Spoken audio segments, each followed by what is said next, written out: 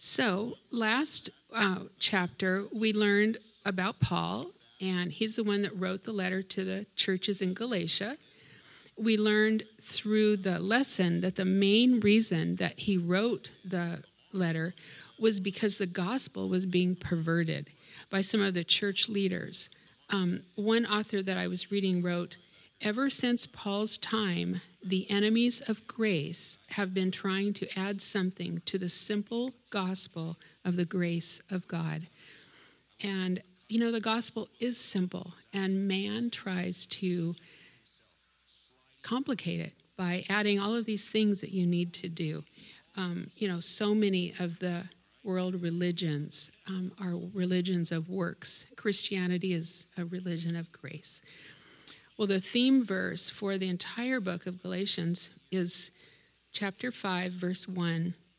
It says, "It is for freedom that Christ has set us free. Stand firm then, and do not let yourselves be burdened again by a yoke of slavery. Christ has set you free from the law. He set you free from condemnation." We find that in Romans 8:1, where it says, "Therefore there is now no condemnation for those who are in Christ Jesus." We are free not to sin or to be held captive or under sin's slavery. We are free from our old habits if we allow the Holy Spirit to work in us, and our past mistakes are gone. We are free. This train of thought from Paul runs all through Galatians, and it starts in one of our verses from last week, chapter 1, verse 6 through 7. He wrote, "I am astonished that you are so quickly deserting the one who called you to live in the grace of Christ and are turning to a different gospel, which is really no gospel at all. Evidently, some people are throwing you into confusion and are trying to pervert the gospel." One of the main things they were doing was they were saying that you had to be follow the law, but new believers would have to be circumcised.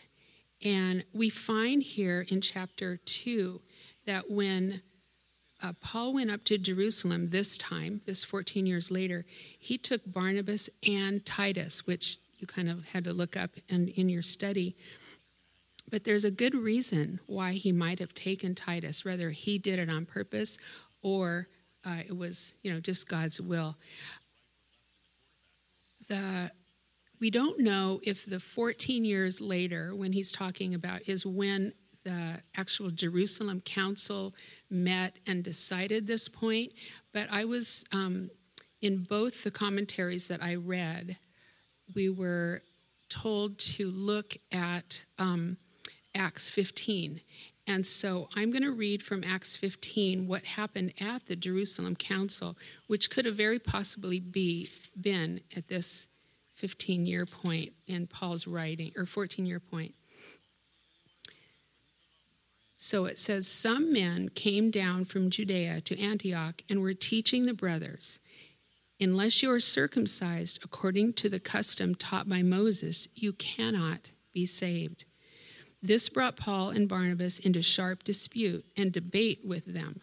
So Paul and Barnabas were appointed, along with some other believers, to go up to Jerusalem to see the apostles and elders about this question, this perverting the gospel. The church sent them on their way, and as they traveled through Phoenicia and Samaria, they told how the Gentiles had been converted." It goes on to say in I can't read this, verse 5. "Then some of the believers who belonged to the party of the Pharisees stood up and said, 'The Gentiles must be circumcised and required to obey the law of Moses.'" And then in 8 it says, "God, who knows the heart, showed that he accepted them by giving the Holy Spirit to them, just as he did to us. He made no distinction between us and them, for he purified their hearts by faith." The whole assembly then became silent as they listened to Barnabas and Paul telling about the miraculous signs and wonders that God had done among the Gentiles through them. When they finished, James, now James we know is the half-brother of Jesus. He was a Jewish Jew. I mean, very legalistic. So it's it's cool that it's James that stands up and says, "Brothers, listen to me. Simon has described to us how God at first showed his concern by taking from the Gentiles a people for himself. The words of the prophets are in agreement with this. After this, I will return and rebuild David's fallen tent. Its ruins I will rebuild, and I will restore it, that the remnant of men may seek the Lord, and all the Gentiles who bear my name, says the Lord, who does these things that have been known for ages." And then James goes on to say, "It is my judgment, therefore, that we should not make difficult for the Gentiles who are returning to God." Now, what I find is so important about this is that Titus truly must have, shown that he was filled with the Holy Spirit. And the Jerusalem Council, where we now find all of them, the reason they were, the reason I think it's so cool that, that James stood up and said this is because he was one of the ones that might have been leaning towards making them, follow some of the laws. I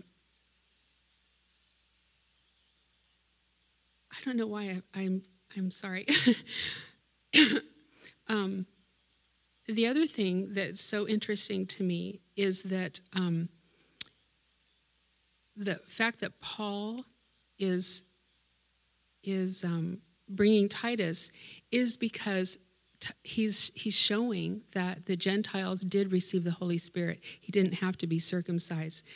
So what I want to talk about for today's lesson is 3 C's: consulting, confronting, and Christ. So consulting, this council at Jerusalem, where we now find Paul, Barnabas, and Titus, where he goes to confront the issue at hand, he wants to, but he also wants to make sure that he's on the right track of preaching the true gospel of Jesus Christ. And the reason I find it kind of interesting that he's going to ask them, am I doing this right? Because when I first became a believer, I really didn't like Paul. He seemed to write in riddles, which went way over my head, but I truly misjudged him, thinking he was kind of a braggart and boasted of himself. In Philippians 3, 4, and 6, Paul writes, "If someone else thinks they have reason to put confidence in the flesh," and now this is how I thought he was saying it, "if someone else thinks they have confidence in the flesh, I have more. Circumcised on the 8th day, the people of Israel, of the tribe of Benjamin, a Hebrew of Hebrews, in regard to the law, a Pharisee, as for zeal, persecuting the church, as for righteousness based on the law, faultless." So you can see why I kind of thought he was bragging, but now I see him humbling himself before the church leaders, asking them if he was teaching the right gospel. Verse 2 says that he feared that he was running the race in vain. I don't think he's afraid, like he's, shaking in his boots, or afraid he's going to get caught telling an untruth. I think he's just, consulting, checking himself against other believers, that he just wants to make sure of what he's teaching is correct. And we need to make sure of what we're taught. I hope that you guys are all like Bereans, who we read about in Acts 17:11. It says, "Now the Berean Jews were of more noble character than those in Thessalonica, for they received the message with great eagerness, and then examined the scriptures every day to see if what Paul said was true." Not only do we need to examine what we hear, but like Paul, we need to consult the Bible about what we believe and teach. A good question to ask someone if they maybe have a belief that doesn't sound right is just to ask them, can you show me where in the Bible it says that? Paul went as a learner, and we need to do the same.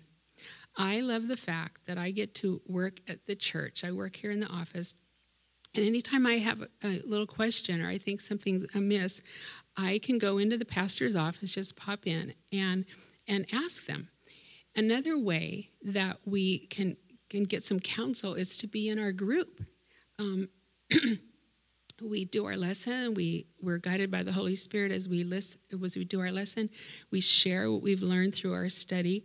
But if someone says something, then we need to make sure it says it in the Bible. And I hope you feel safe enough to ask for and receive counsel from the other ladies in your group.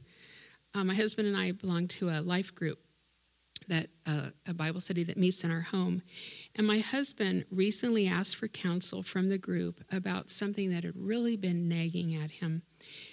And I thought this was so cool. I just kind of backed off and let especially the men talk to him. Not only did they give him their opinion drawing from their own experiences, but they gave him wise counsel right from God's word. Paul humbled himself and asked for counsel. If Paul needed to do that, we too can benefit from consulting with our brothers and sisters in Christ. In verse 3, we read, "Yet not even Titus, who was with me, was compelled to be circumcised." Here's where I was getting to before about that Titus was there at the Jerusalem Council for a reason. Paul tells us this, but it was because Titus was evidence of the fact that we are justified and saved by faith, not by works. He did not get circumcised. He must have been a man filled with the Spirit, so much so that the Council of Jerusalem was convinced that his conversion was true. I hope that I am an evidence of a changed life through faith in Christ. What about you? Paul consulted with the council, and he was given their blessing. Just as Peter was called to the Jews, Paul's call to the Gentiles was confirmed. Now we're going to look at confronting. Confronting is not something that very many people like to do, right? You can be labeled a troublemaker if you do it too often or if you're too harsh. And my kids tend to call me brutal because if they ask me a question, I'm going to tell them the truth. And so I can be a little too honest at times. I'm hoping that I'm softening a bit in my old age. But I do not want to be soft when it comes to the doctrines of Christianity or the gospel of Jesus Christ. When I got to verses 11 through 14 through 16, I was a little confused. But I love J. Vernon McGee. I wish I could imitate the way he talks because he has that southern accent, and I just love him. But I want to read from his commentary. There's no way of me summarizing what he said. It just says it so good. But I want to tell you kind of what's going on in this scene where Paul confronts Peter about eating at the Gentile table, and then when the other believers, the Judaizers, come in, then he goes and he won't eat there. So the church in Antioch was largely a Gentile church, although it was a mixture of Jew and Gentile. We will not understand what happened there unless we consider how the early church operated. They had a love feast, which was held in connection with the Lord's Supper. Kind of like maybe the waffles that were served before church. Well, when the Gentiles were saved, a problem was raised. In the congregation were Jews who had never eaten anything which had been sacrificed to idols. And the Gentile believers had been eating meat that had been first offered to idols. They also ate pork and other animals designated as unclean in the law of Moses. It made no difference to them because they had been reared that way. What was going to be done to keep from offending the Jewish Christians? Well, in Antioch, 2 tables were established. One was a kosher table, the other was a Gentile table. Paul ate at the Gentile table. Although he was a Jew, he ate with the Gentiles because he taught that whether you eat meat or you don't eat meat makes no difference. Meat will not commend you to God. When Simon Peter came to visit Paul in Antioch, it was a new experience for him because although converted, he had never eaten anything unclean. So Peter had been a believer for some time when he came to visit Paul in Antioch, but he had still followed the Jewish eating pattern. When Peter came to the church, he found there a Gentile table and a kosher table.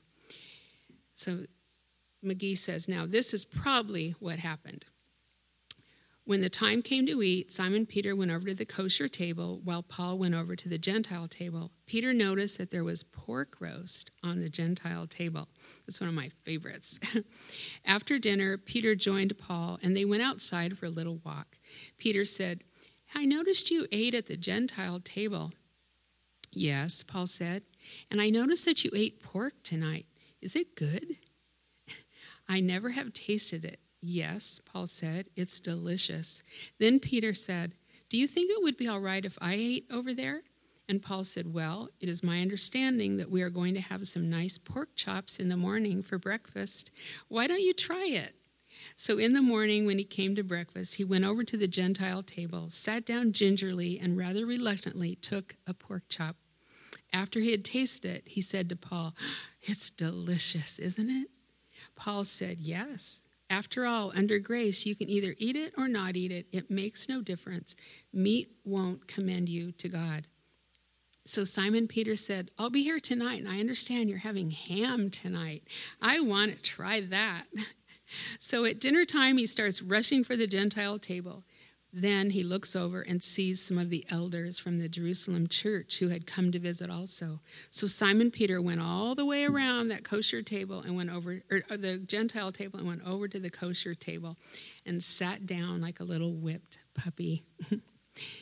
He goes on to say it was all right for Peter to eat at either table, kosher or Gentile, but after he had been eating at the Gentile table for fear of the brethren from Jerusalem and goes back to the kosher table, he is saying by his action that the Gentile table is wrong and the kosher table is right. The nature of Paul's rebuke shows, first of all, the inconsistency of law-keeping. If it was right for Simon Peter to live as the Gentile believers lived, why should he desire the Gentiles to live as the Jews? That is what he was saying when he left the Gentile table for the kosher table. If Gentile living under grace, apart from the law, was good enough for Peter, was it bad for the Gentiles themselves? If Simon Peter was free to live outside of the law, was it not lawful for the Gentiles to do the same?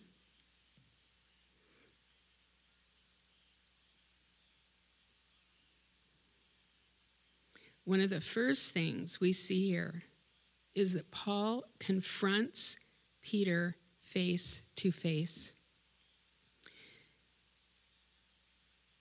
not behind his back. And to me, that's an ouch. It's easy to see somebody do something and find fault with it, and then tell someone else that you've seen that instead of confronting the right person. McGee makes it sound like Peter and Paul were the kind of friends that could confront each other when they were found something wrong. I have a best friend, Kelly. She is great at lovingly correcting me. I know she loves me and only wants the best for me, and she only wants the best for the Lord. So there have been times when she needed to confront me, and I praise God for her. Do you have a friend like that? Do you have a mentor or someone you are discipling? I hope so. What about consistent living? How are you doing there? Are you consistently living out your faith? Do you act one way at church and another way at home or at work or maybe a party? We can so easily stumble a new believer or even ostracize a non-believer if we are not consistent in living our lives for God. What do we hear so often from unbelievers that they say about the church? Oh, they're all just a bunch of hypocrites. We don't want to be labeled as a hypocrite. It's been said the only Bible some will ever read is what they see in you. Peter was being a hypocrite, and he was leading others down the wrong path. We need to lead others to Christ, which is our last C, Christ. Actually, it's Christ versus the law. This is what the whole book, Galatians, is about.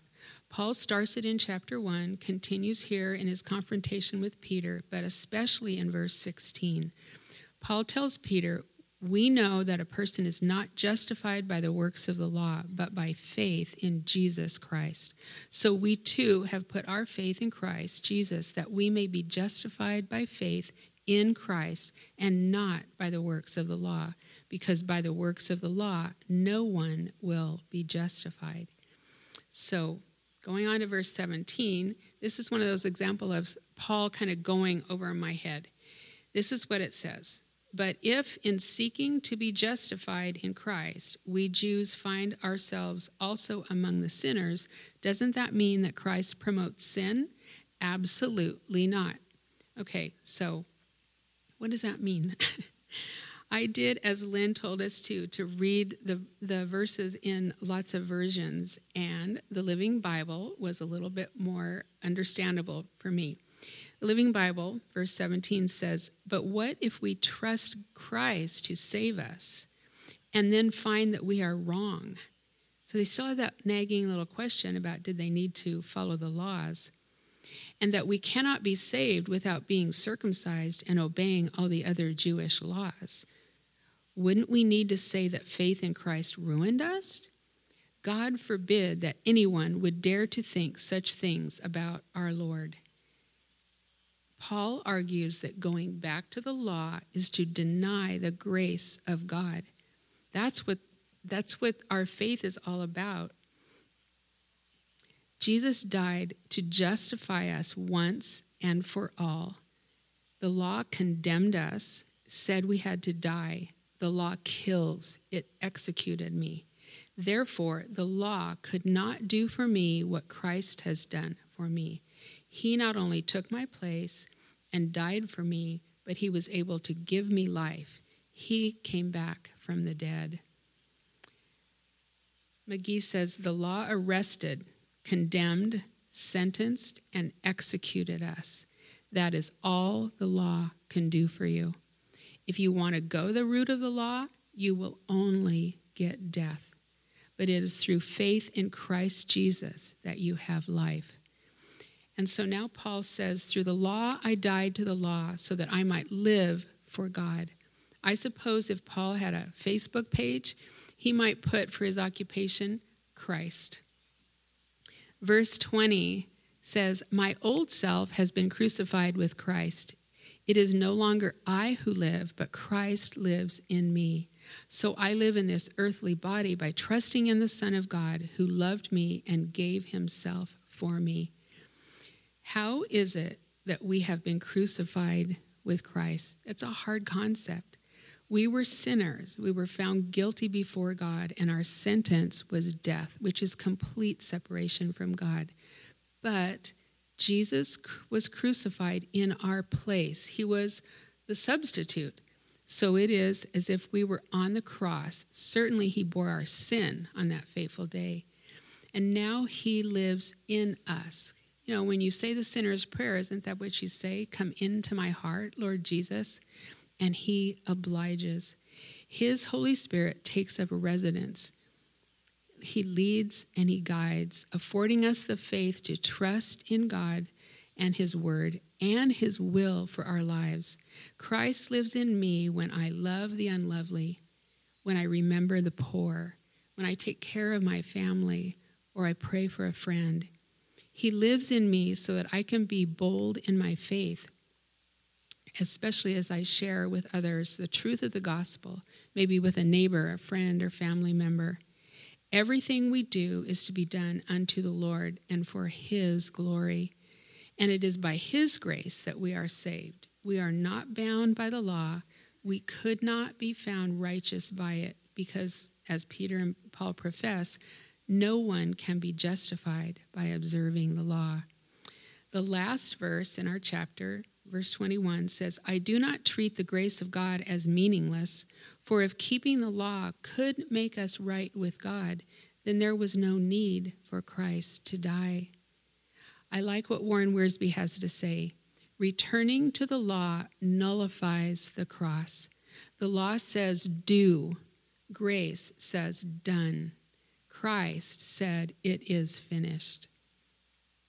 So Wiersbe had 6 questions that I want to ask you. 1, Have you been saved by the grace of God? And ladies, if not, you're not promised tomorrow. Please talk to someone today about being saved by God's grace. Number 2, are you trying to mix law and grace? Believing you don't deserve God's grace can really be a problem, especially since while we were still sinners, Christ died for us. He thinks that you are valuable enough to die for. He loves you enough to save you.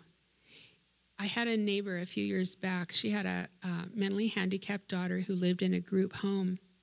And I knew that she was going to bring her daughter home for Christmas. So I decided to make it real nice, and I made a nice little plate of cookies and breads to take to her. She seemed really kind of taken back and surprised, but of course her daughter was elated by the cookies. But later that day, the daughter comes over with a little wrapped Christmas present, and it was a cute cut glass vase that I really still cherish to this day. But it kind of made me sad. I knew it was something that she hadn't, prepared and bought before. It was probably right from her cupboard. And it made me sad to think that she couldn't just receive my gift without reciprocation. I was blessed to give the gift, and I never expected to receive anything in return. I just liked her as a neighbor, and I wanted to be a loving friend. What must God think when he sent his own son as a gift, our gift of salvation, and then we strive to earn his gift? Third question, are you rejoicing in the fact that you are justified by faith in Christ? When I used to do prison ministry, my ladies were always teaching me things about different words. And one of the words that they said, justified, means just as if I'd never sinned. And I've heard Lynn say the same thing. God looks upon us through the blood of Jesus, and our sins are no more. That's something to rejoice about. Number 4, are you walking in the liberty of grace? Remember Paul's theme verse, it's for freedom that Christ has set us free. Stand firm and do not let yourselves be burdened again by a yoke of slavery. It's not only freedom to do, but it's freedom not to do. We're no longer in bondage to sin. We can enjoy liberty in Christ. Number 5, are you willing to defend the truth of the gospel? Will you consult the word when you hear something that sounds amiss?